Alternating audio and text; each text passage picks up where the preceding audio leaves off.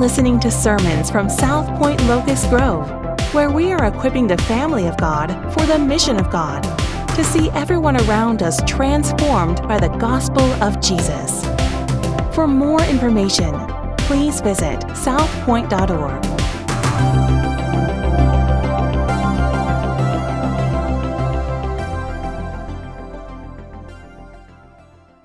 It's a great joy and privilege to, again, this week be in the Gospel of Luke. And as you know, we keep saying it over and over again.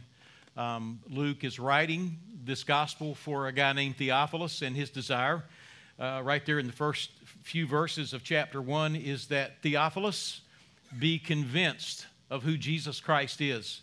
That Theophilus be convinced of the gospel. And the way Luke has laid it out so far for us is, in the first two chapters, he has,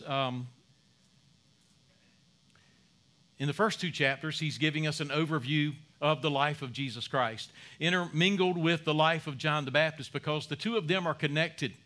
Then he comes to chapters 3 and 4, and he gives us an introduction to the ministry of Jesus Christ. He starts out with John the Baptist. He's the forerunner. You're going to know that Messiah has come when you see the forerunner, John the Baptist. And then chapter 4 is spent looking at the ministry of Jesus Christ. And when we come to the end of chapter 4, in verse 43, Jesus says something that I think we need to latch on to. First of all, because it's going to project what ministry is going to be like from this point forward, but it's also a transition statement. He's moving from this introduction. Jesus is telling us what he's going to be doing, and then the text begins to flesh out what Jesus is doing by building the gospel of the kingdom. If you look at verse 43 of chapter 4, it says, "But he said to them," now what's going on here is Jesus has gone to Nazareth, and they didn't want him in Nazareth. He said no prophet is welcome in his hometown, so he leaves Nazareth. He goes to Capernaum, and he starts preaching, and people are transformed, and demons are cast out. And the people in Capernaum, unlike the people in Nazareth who said, "Would you get out of here?" the people in Capernaum are like, "Don't leave here." Capernaum, we know, was his headquarters. We see him going to Capernaum over and over again. It's on the Sea of Galilee. It's obviously a very beautiful place. And so they're pleading with Jesus, "Stay here, don't go anywhere." Here's what Jesus said. He said, "I must preach the good news of the kingdom of God to the other towns as well, for I was sent for this purpose." And he was preaching in the synagogues of Judea. So Jesus is going out all through the region of Judea, all of Israel, preaching the gospel of the kingdom. Now what we see when we come to chapter 5 is Jesus preaching the gospel of the kingdom, but Jesus also inviting people into this gospel kingdom. And it's interesting as we look at Jesus inviting people into this kingdom. As we glance at the text, we see 5 different groups of people that Jesus is going to encounter. The first group that he encounters would be what I'm calling the doubters. The second group that he encounters would be the diseased. The third group that he encounters, we'll see in the text, are the disabled. The fourth group that he encounters would be the despised.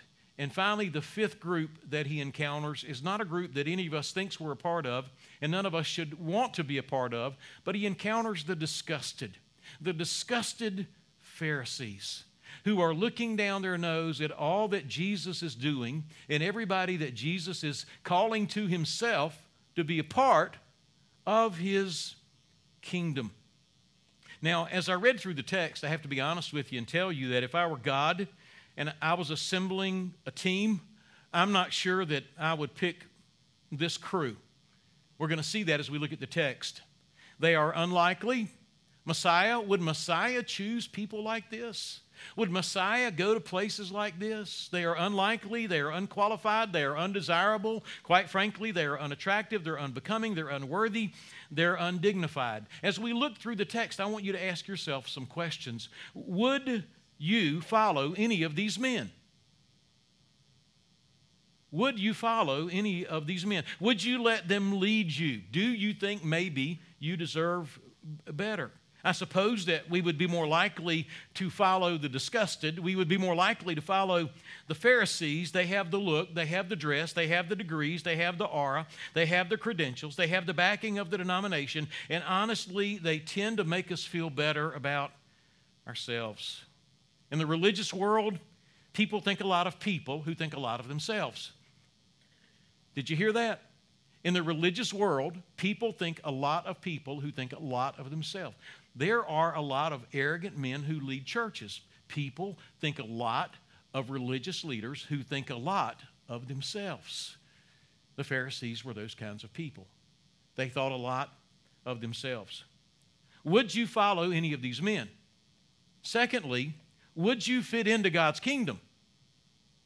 Because if you walked up to the door of the kingdom and you saw some fishermen, and you saw a leper, and you saw a paralytic, and worst of all, you saw a tax collector, would you say, I want to join those guys?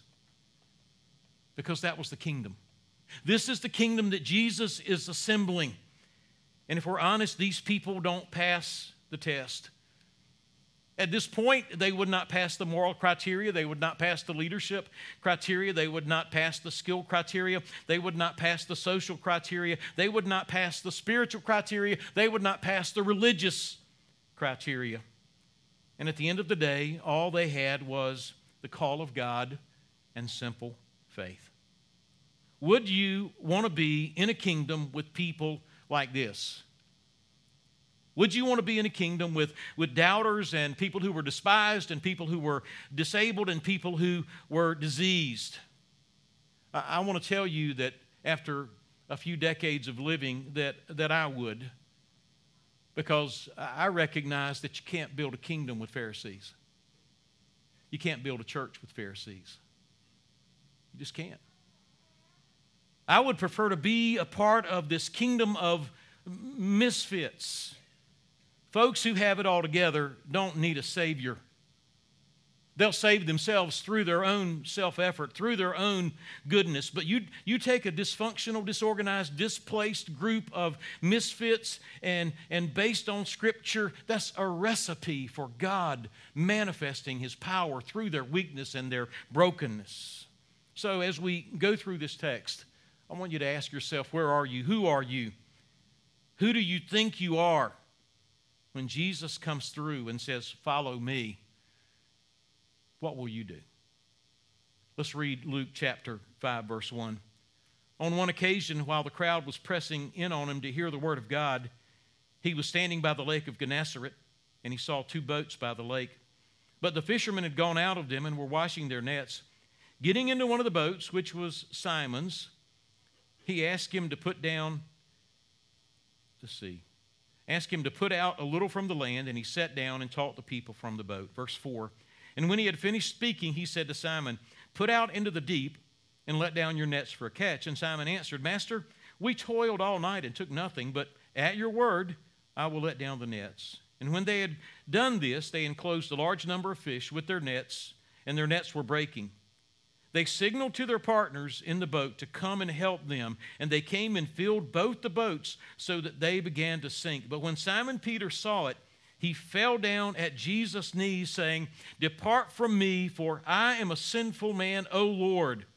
And he and all who were with him were astonished at the catch of fish that they had taken. And so also were James and John, the sons of Zebedee, who were partners with Simon. And Jesus said to Simon, do not be afraid. From now on, you will be catching men. And when they brought their boats to the land, they left everything and followed him. Let me just try to unpack what's happening in these 11 verses. Jesus is teaching. This is what Jesus did. I'm not sure what he's teaching, but he's probably teaching the good news of the kingdom.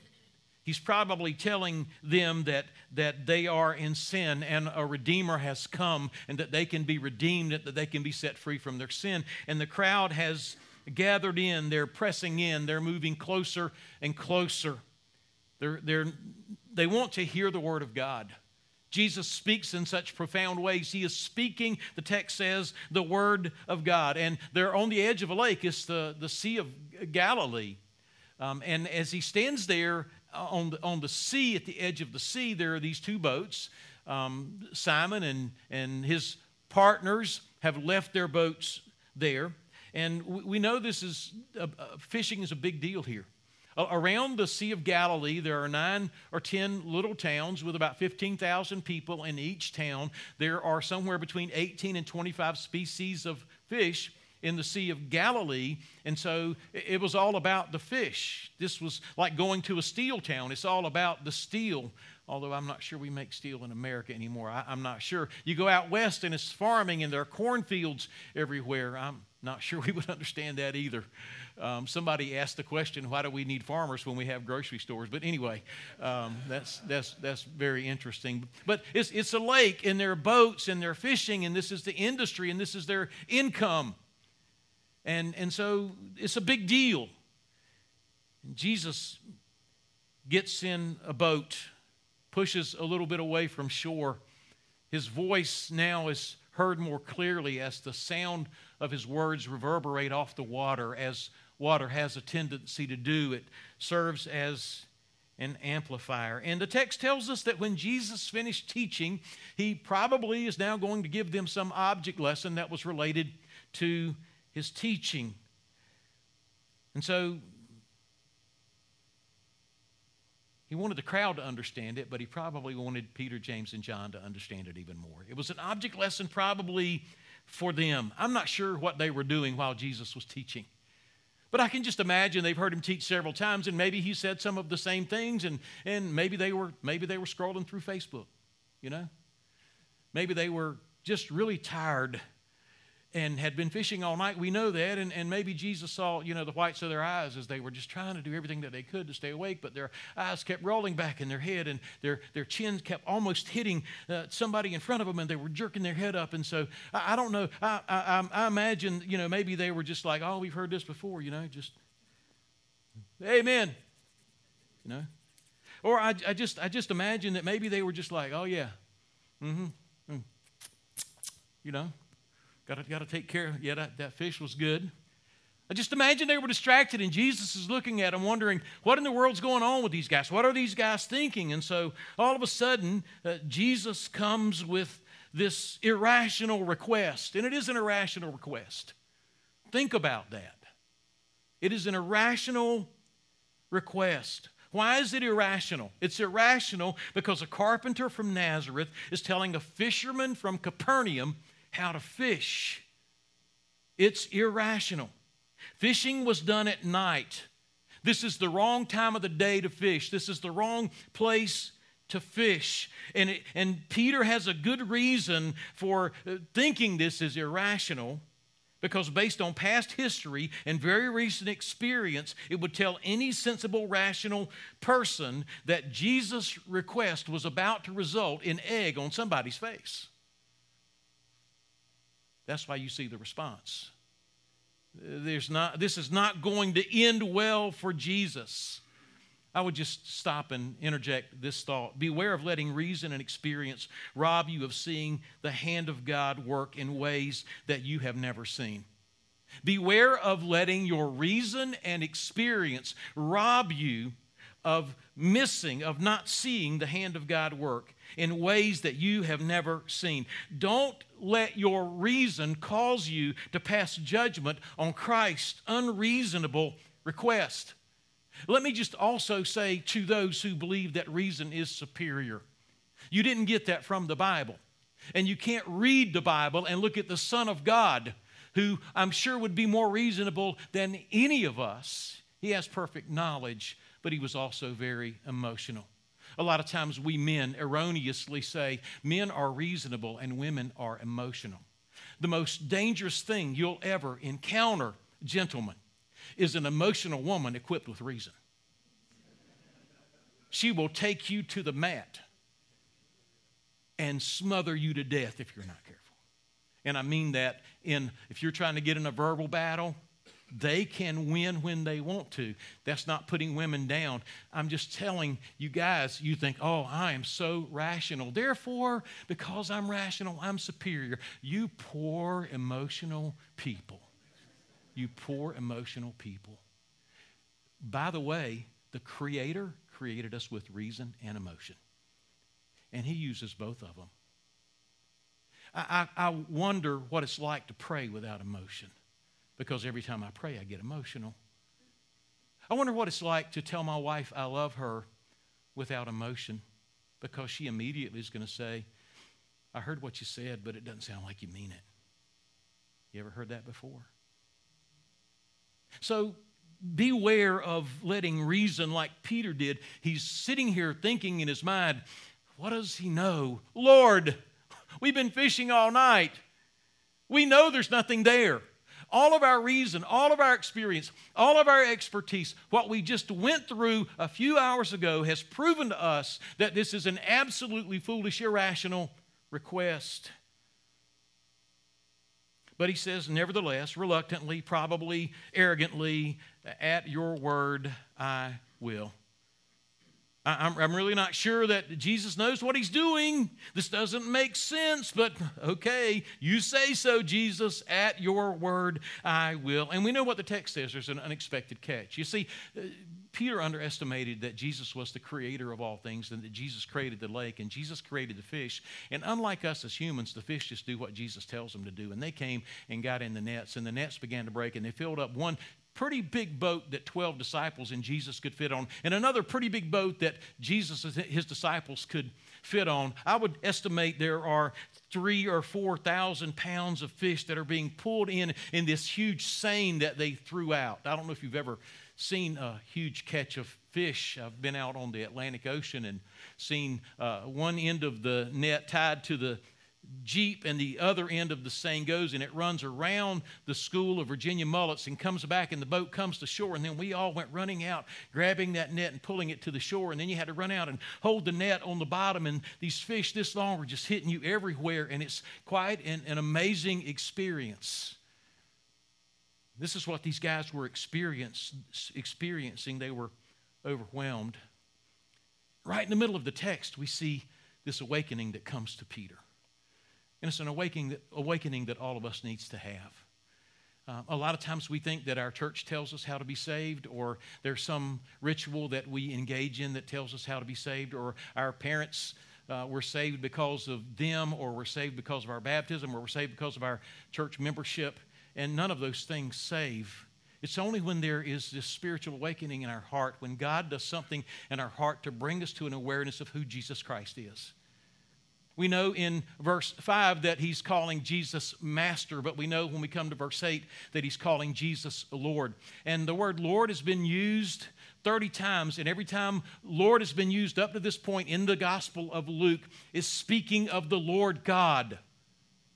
So now Peter goes from calling Jesus Master, Rabbi, Teacher, Leader, to saying, you are the Lord. Get away from me. You are the Lord. You are God. This is a turning point. Probably for the first time, Simon Peter saw Jesus for who he really was. One writer said, no one ever attains clear knowledge of himself unless he has first gazed upon the face of the Lord. This was an Isaiah 6 moment. If you've ever read Isaiah 6, Isaiah saw the Lord high and lifted up, and his train filled the temple. And before very many verses pass, Isaiah is saying, I am a man of unclean lips, and I dwell in the midst of a people of unclean lips. Isaiah, in the presence of God, comes to grips with the fact that he is a sinner and doesn't deserve to be in the presence of God. It's only when we see God for who he is that we come to grips with who we are. And until we see him for who he is, then we've got these views and perspectives of ourselves that just aren't right. But Peter finally has seen the Christ, the Messiah, and he is Lord. And no doubt in that moment, shame filled his heart. He was ashamed. He was ashamed for filing his nails. He was ashamed for scrolling through Facebook. He was ashamed for nodding off when the King of Kings and Lord of Lords, when the prophet, priest, and king is standing before him and proclaiming the word of God to him, and he has this ambivalent approach to it. Not only is he shamed for doubting, but he's fearful. What is Jesus going to do to me? What is Jesus going to say to me? He realized how unworthy he was. There was this self-repulsion over his arrogance and his indifference. So get away from me. I am unworthy, Lord. I love this text. I love my Lord's reaction. Jesus didn't say, you scoundrel. You idiot. He didn't say any of that. Jesus didn't call him out. Jesus didn't come down on him. Jesus didn't reiterate his failure. Jesus didn't say this is a teachable moment. Jesus didn't say, don't you ever doubt me again, because we know Simon did. Jesus didn't say, well, you better not mess up again. You better not do it again. I'm going to give you one chance. 2 chances, 3 strikes, you're out. Jesus could have disqualified him. Jesus could have said, I don't need you, you worthless disciple. He didn't do any of that. I love this. Jesus acted like Simon's ambivalence never happened. Jesus acted like Simon's foolishness never happened. Jesus, I don't know if he smiled. I don't know if he chuckled. Those of you that are much deeper and more intelligent than I am, y'all go dig into all that. Help yourself. But I think Jesus responded in a way that dumbfounded Simon. And I think he responds to us in a way, when we recognize who he is, in a way that dumbfounds us.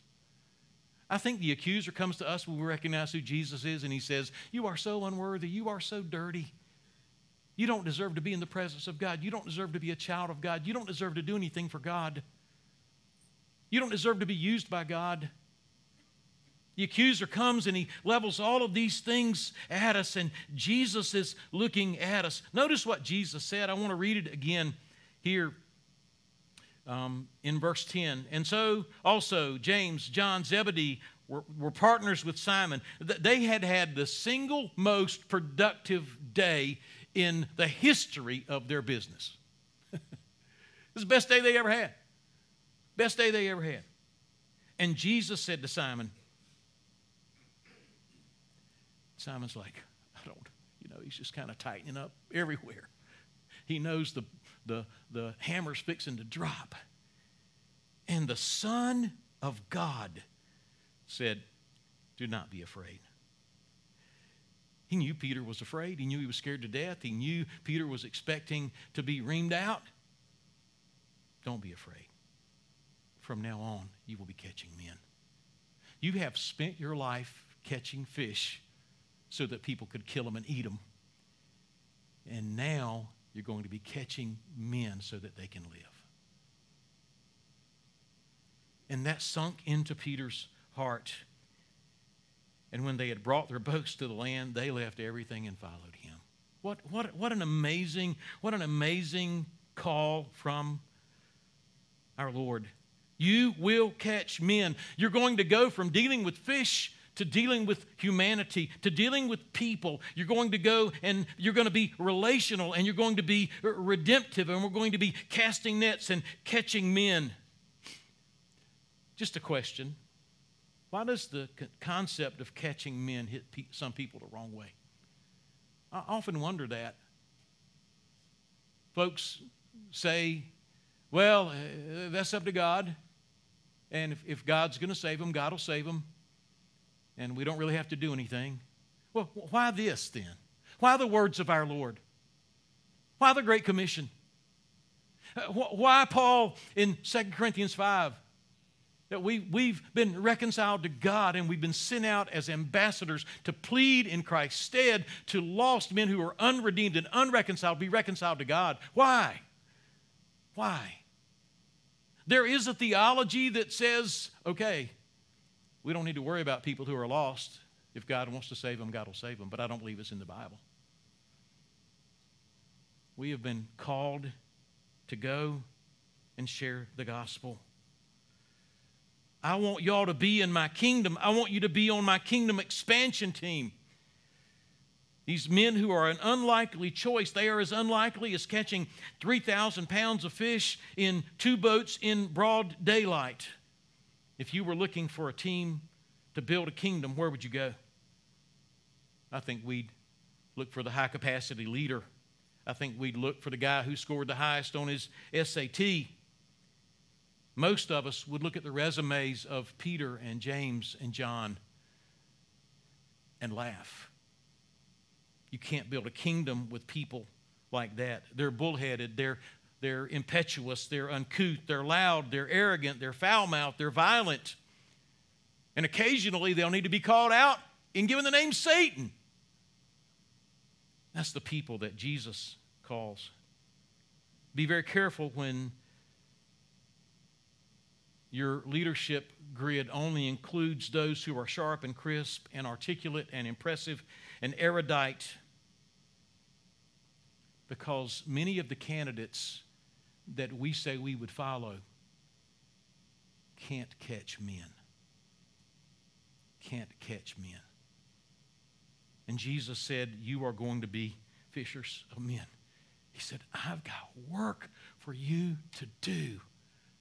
After all they did, he said, I've got work for you to do. And I don't know what you've been through or where you are in your life or what you think you hear Jesus saying to you, but if you have run to Christ and you have confessed your sin and you have believed on Him, He has redeemed you.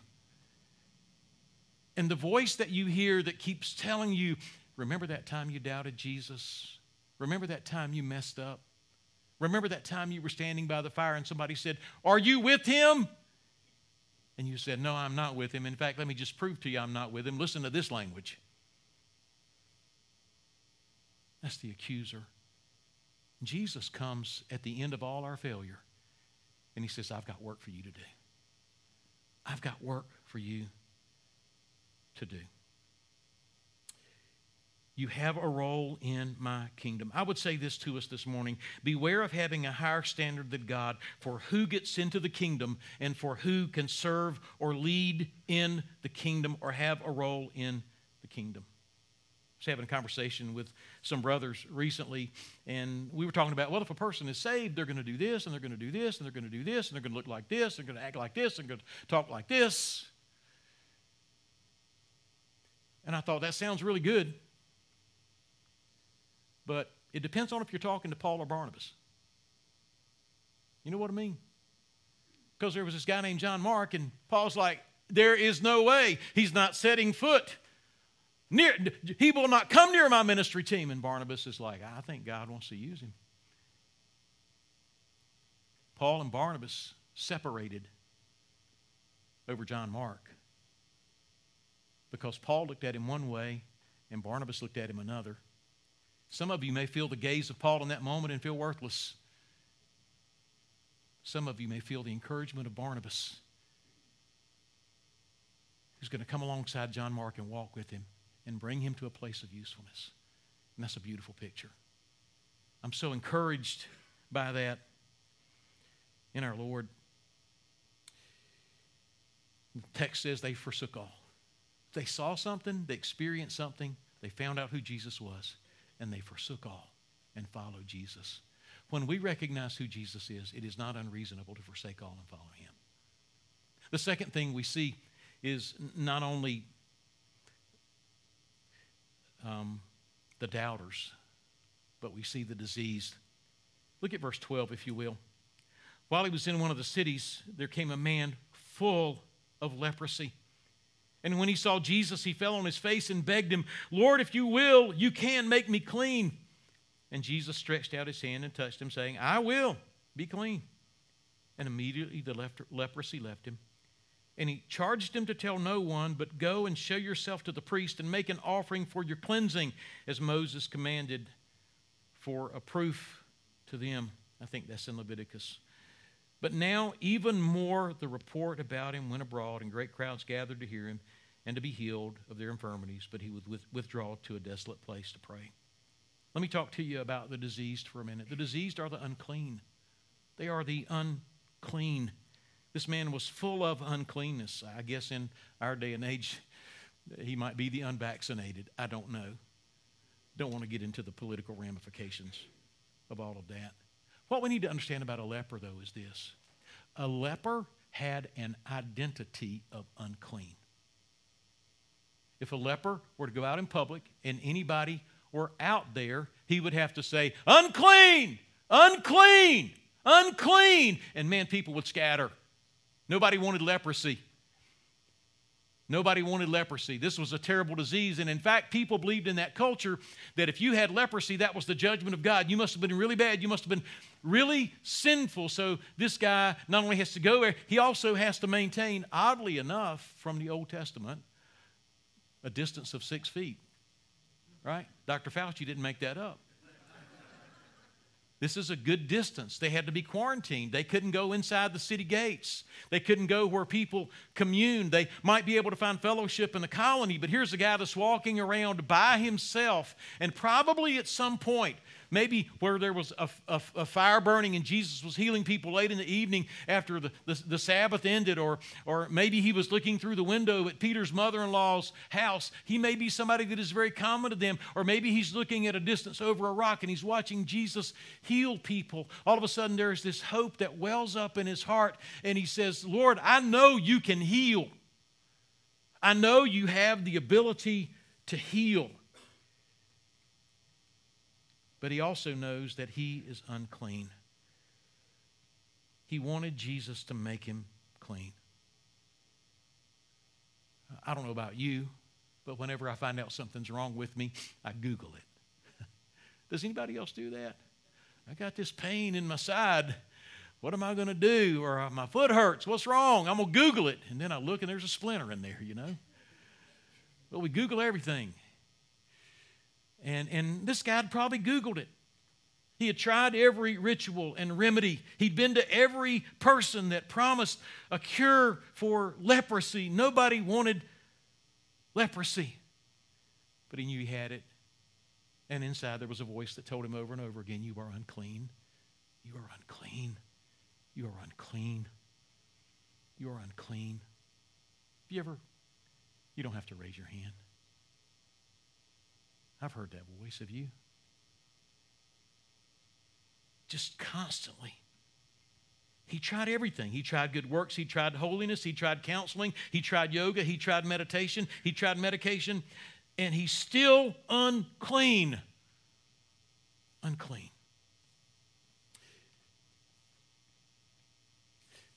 Here's what he said. Number one, I know you have the power to make me clean.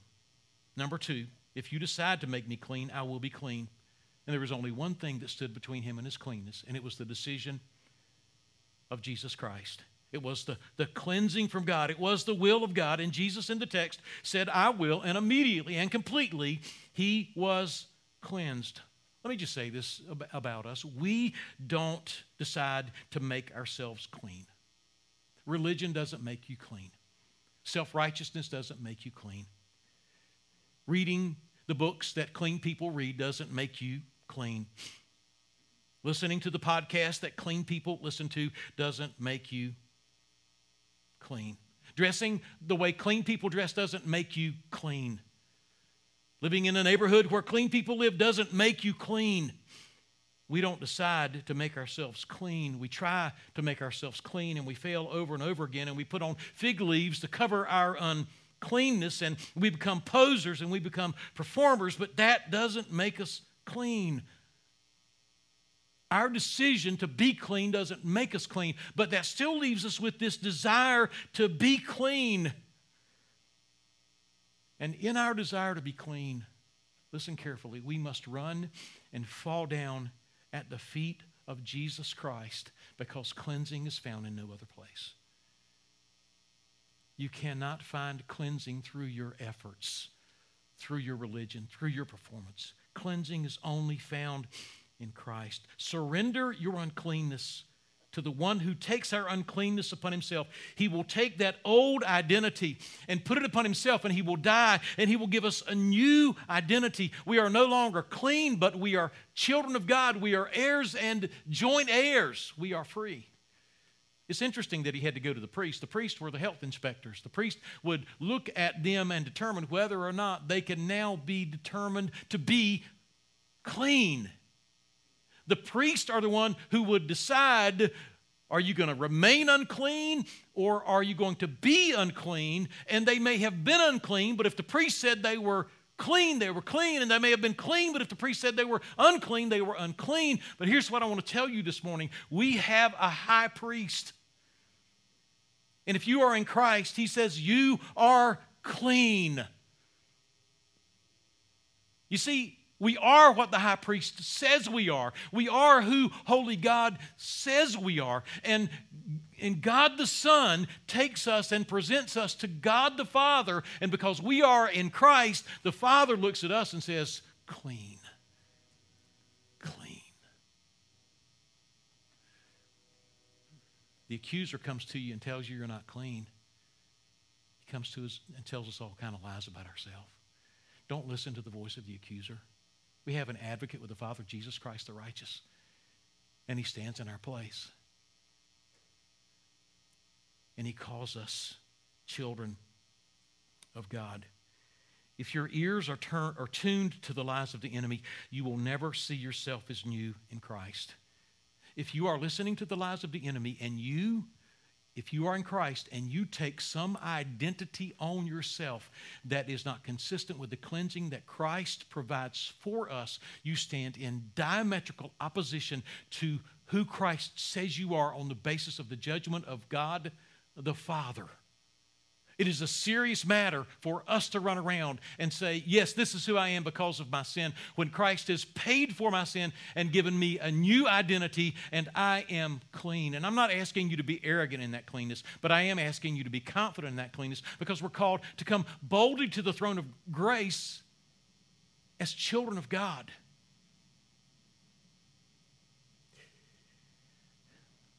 What about healing? Let me just make some brief statements about healing. God can and does heal and is glorified. Number two, God can and doesn't heal and is glorified. When we surrender to God, and that's what he did.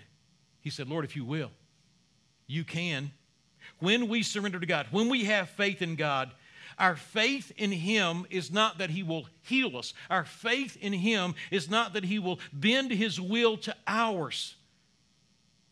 Our faith is in that I know that he is God and his will is perfect no matter what the outcome. I'm not trying to downplay healing, but I also know plenty of people that have prayed for healing and didn't get it. And our faith should be in the same place, whether the leprosy goes away or not.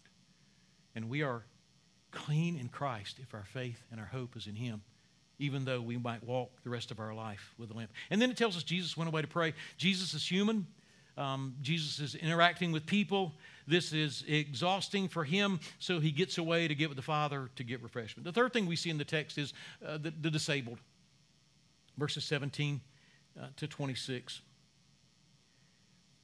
And on one of those days as he was teaching, verse 17, Pharisees and teachers of the law were sitting there, who had come from every village of Galilee and Judea and from Jerusalem. So there was quite a crowd of Pharisees there, quite a crowd of the disgusted people there. And the power of the Lord was on him to heal. And behold, some men were bringing on a bed a man who was paralyzed, and they were seeking to bring him in and lay him before Jesus, but finding no way to bring him in because of the crowd. They went up on the roof and let him down with his bed through the tiles into the midst before Jesus. And when he saw their faith, he said, "Man, your sins are forgiven you." The scribes and the Pharisees had a conniption fit. It's interesting that if the question is who can forgive sins, only God can forgive sins, then they said, well, who is this man to forgive sins? The question should be obvious. He's God. They didn't get that. They didn't follow just their own sensible conclusion to the questions that they were asking. Let me find my place. Verse 21, and the scribes and Pharisees began to question, saying, Who is this who speaks blasphemies? It's God. Who is this? Who is this that's saying your sins can be forgiven? It's God who's saying your sins can be forgiven. Who can forgive sins but God alone? Duh. When Jesus perceived their thoughts, and by the way, that's good theology. No one can forgive sins but God. That's good theology. Jesus perceived what was in their hearts and thoughts, and he said, why do you question in your hearts? Which is easier to say, your sins are forgiven you, or to say, rise and walk, but that you may know that the Son of Man has authority on earth to forgive sins? He said to the man who was paralyzed, I say to you, rise up, pick up your bed, and go home. Here's the deal. God can look at a sick man. God can look at a paralyzed man. And I don't know if he was paralyzed from birth. I don't know if he was paralyzed because of an accident. But obviously, when someone's been paralyzed, their muscles atrophy. They begin to disappear. They can't move. He's on a stretcher. I'm not sure if he can move anything. Somebody probably has to feed him and take care of every need that this man has. Obviously, there is no question that this man is paralyzed. Everybody in the community would know he was paralyzed. Luke is writing for Theophilus' sake, and Theophilus is going to be able to, if he does his research, identify this house where they removed the tiles from the roof and let this guy down with the ropes. And the people are sitting inside listening to Jesus, and all of a sudden some dirt begins to fall, some dust begins to fall, and all of a sudden the sun begins to radiate through the top of the roof, and they hear some guy up on the roof saying, "Can you see anybody down there?" They drop him down on the ropes, and he's right there, and Jesus is not shocked by it. He didn't mind if they disrupted the order of service, the liturgy.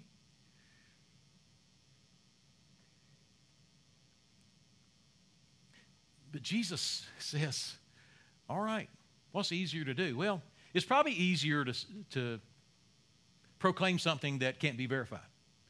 Your sins are forgiven you. But Jesus is the only one that can forgive sins because he's God. But Jesus is going to say, okay, guys, which is easier? So here's what I'm going to do. I'm going to show you that I give commands and they come true. What I say comes to pass. And he says to this paralytic, take up your bed and walk. And he grabbed his bed and he went home, confirming the fact that this man's sins were indeed forgiven. We have to understand, too, that Jesus first addressed the bigger problem. The bigger problem is not our situation that we're in. That's not the bigger problem. We think if we had relief from our situation that we would be okay, but our biggest problem is sin. Jesus addresses the obvious problem, which is the healing that is needed, but the real problem is the sin in the man's heart, and Jesus obviously forgives the sin of this disabled man. There's much more that we could say, but the Pharisees have a conniption fit that Jesus has called himself God. They, in their great spiritual discernment, in their bitterness, in their cynicism, in their suspicion, don't like what's going on. So they start trouble. Jesus moves from the disabled now to the despised, and you can see that beginning in verse number 27. After this, he went out and saw a tax collector named Levi sitting at the tax booth, and he said to him, "Follow me," and leave everything. And he arose and followed him. Levi throws a party at his house. We see later on the text. The Pharisees are there with their judgmental heart and attitude. A couple of things about Levi. Levi is, first of all, he's wealthy. He's a wealthy tax collector on the Sea of Galilee, probably in Capernaum, collecting taxes on the fish. So this guy is rolling in money. Tax collectors, he was a Jewish tax collector. His name was Levi, was probably one of the most despised men in all of Capernaum. Some commentators said he was the most hated man in Capernaum. And that Jesus would save a tax collector and make him an apostle is inconceivable. This guy, Levi, wrote the Gospel of Matthew. One writer said, no outward prosperity or no type of success can compensate for the absence of God. And although Levi was very wealthy, he knew that there was this absence of who God was, and he knew of Jesus' reputation. And Jesus walks up to him and immediately just says, "Follow me." And he leaves the books, and he leaves the money, and he leaves the table, and he probably leaves all of these people that are working for him, these enforcers and these bouncers and the staff, and he just drops it all, and he follows Jesus.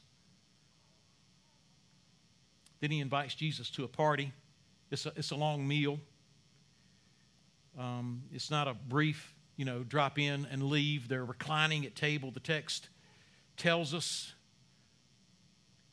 he's invited the entire tax guild These are very wealthy people, so the Pharisees are standing out there in their Porsches and Lamborghinis and all kinds of cars in the yard, and the folks are dressed to the hilt, and someone had written that this was just a group of very undesirable people.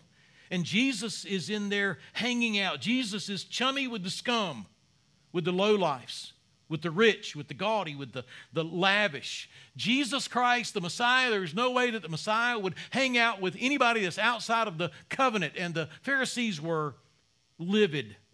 Godly people shouldn't expose themselves to such filth and contamination. That's what we think. That's what we think. As though we don't have the Spirit. As though we don't have the fruit of the Spirit. As though we should not be able to enter into any situation filled with the Spirit and the Spirit flow out of us, even into the unholiest and darkest places.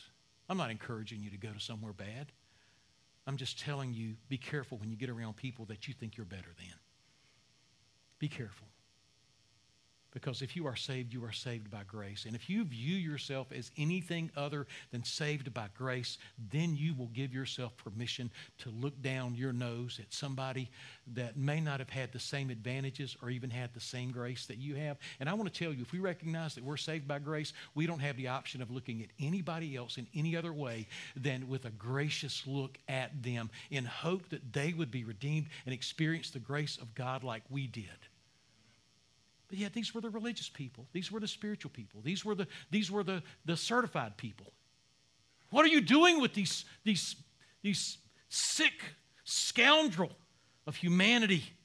They were sick. And the text says they were grumbling. And the word there is gaguzo. It's a word that sounds like what it's an onomatopoeia. It's a word that sounds like the grumbling, gaguzo. They were grumbling. They were just getting around. Can you believe this? Brother, can you believe this? Priest, son, father, can you believe these filthy people? Just gaguzo. And they focused on the externals. They're eating and they're drinking. You can't build a kingdom with Pharisees. You can't build a kingdom with people who know more about what they're against than what they're for. They're just miserable people, and everything they see makes them miserable, and they're disgusted. And Jesus closes out with these simple words, and he's saying it to the Pharisees. He says, those who are well have no need of a physician. Hey, can I tell you something? If you think you're better than somebody, you think you're well and they're sick, and you don't need Jesus. You don't need Jesus. This is a great statement. Those who are well have no need of a physician, but those who are sick.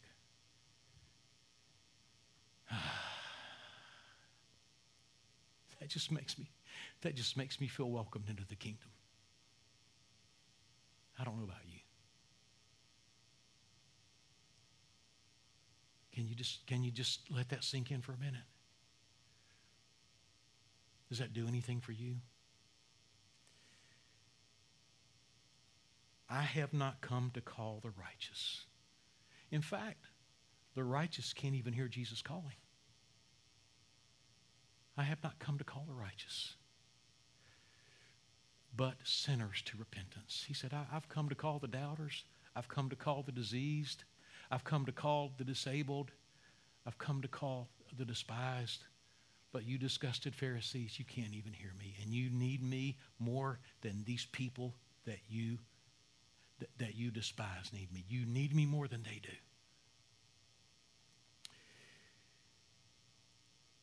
Let me just give you some thoughts as I close. Number one, this is an invitation to the kingdom.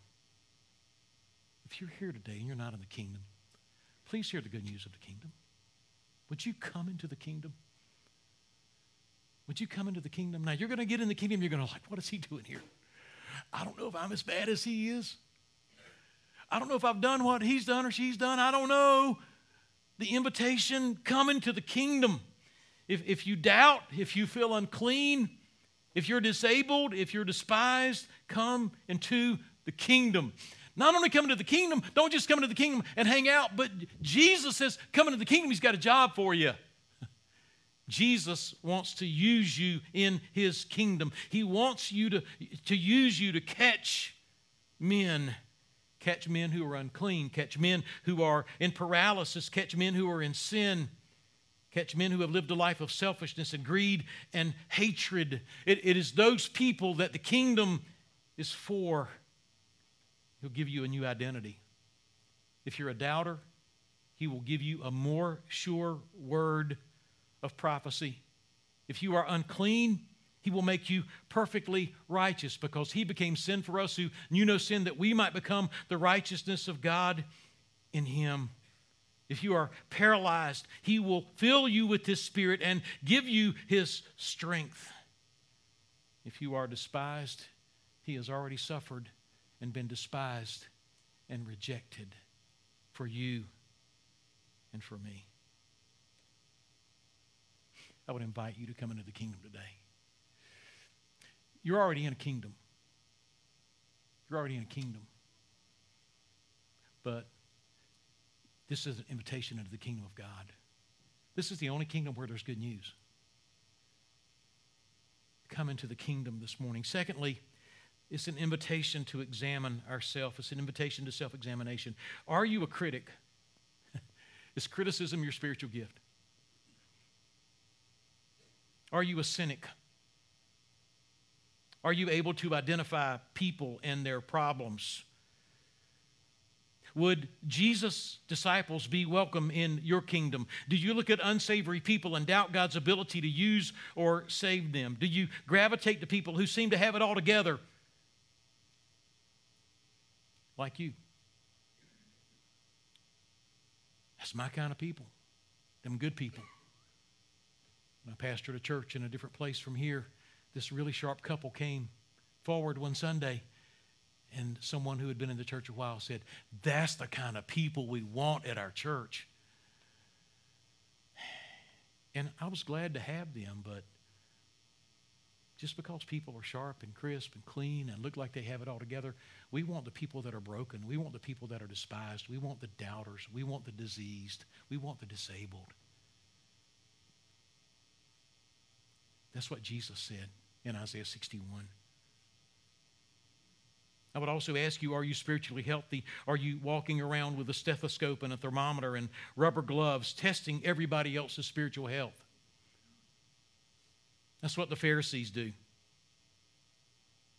Or are you shocked that the Son of God would welcome you into His kingdom? And at one point, if you were shocked that He would welcome you into His kingdom, why are you not waking up every morning just shocked that He would welcome you into His kingdom? Why not? I would encourage you to examine yourself today. I would encourage you to hear the invitation to the kingdom. And I would ask you, whose voice are you listening to? The voice of the accuser or the voice of the advocate? Many of us are in paralysis spiritually because the accuser is coming to us and lying to us and dredging up junk from the past that the Father has forgotten, telling us what we aren't, when the advocate has died for us and stands with us so that we can be confident in who we are in Christ. Whose voice are you listening to? Someone told me this week, don't ever listen to anyone who does not see you as who you are in Jesus Christ. They have no right, they have no grounds, they have no basis to do an assessment of who you are unless they see you for who you are in Christ. And by the way, why don't we in the kingdom, if we're there, get used to looking at our brothers and sisters on the basis of who they are in Christ? It would give us a lot more time to catch men, wouldn't it? But in fact, when you hear all the garguzo, grumbling, it really does cause us to lose focus. It really does cause us to want to hear more of it. Say, what? They did what? They said what? Oh my goodness. They said this, they said this, they said this, they said this. From now on, you will catch men. Well, just let them die. We're over here in a Gaguzo moment. What voice are you listening to? And then finally, we're all fishing for something. Every one of us. We're all fishing for something. What are you fishing for? If you are in the kingdom, you should be fishing for men. And by the way, just let me say, this is pretty undeniable. The same guy that wrote Luke wrote the book of Acts. And believe it or not, if you read the book of Acts, again, historical narrative, under the inspiration of the Holy Spirit, the Word of God, guess what they're doing? There are, I think, 7 or 8 or maybe 9 updates throughout the book of Acts. And every update, almost every update, includes in it that people were added to the number. Sometimes they were added daily. Why? Because men who were in the kingdom and women who were in the kingdom were fishing for men and women, because that's what Jesus does when he brings us into the kingdom. He says, from now on, instead of whatever fishing hole you've been fishing in and whatever fish you've been trying to catch that only leads to death, now I'm going to call you to fish in a different way, in a different place, for a different thing, for a different reason, and now you're going to catch men. We're still going to be fishing, but we're going to catch men. That's what happens in the kingdom. At least in the kingdom of Jesus. And so if you're not in the kingdom, come to the kingdom. If you are in the kingdom, beware of those who speak with disgust. And come join those that are catching men.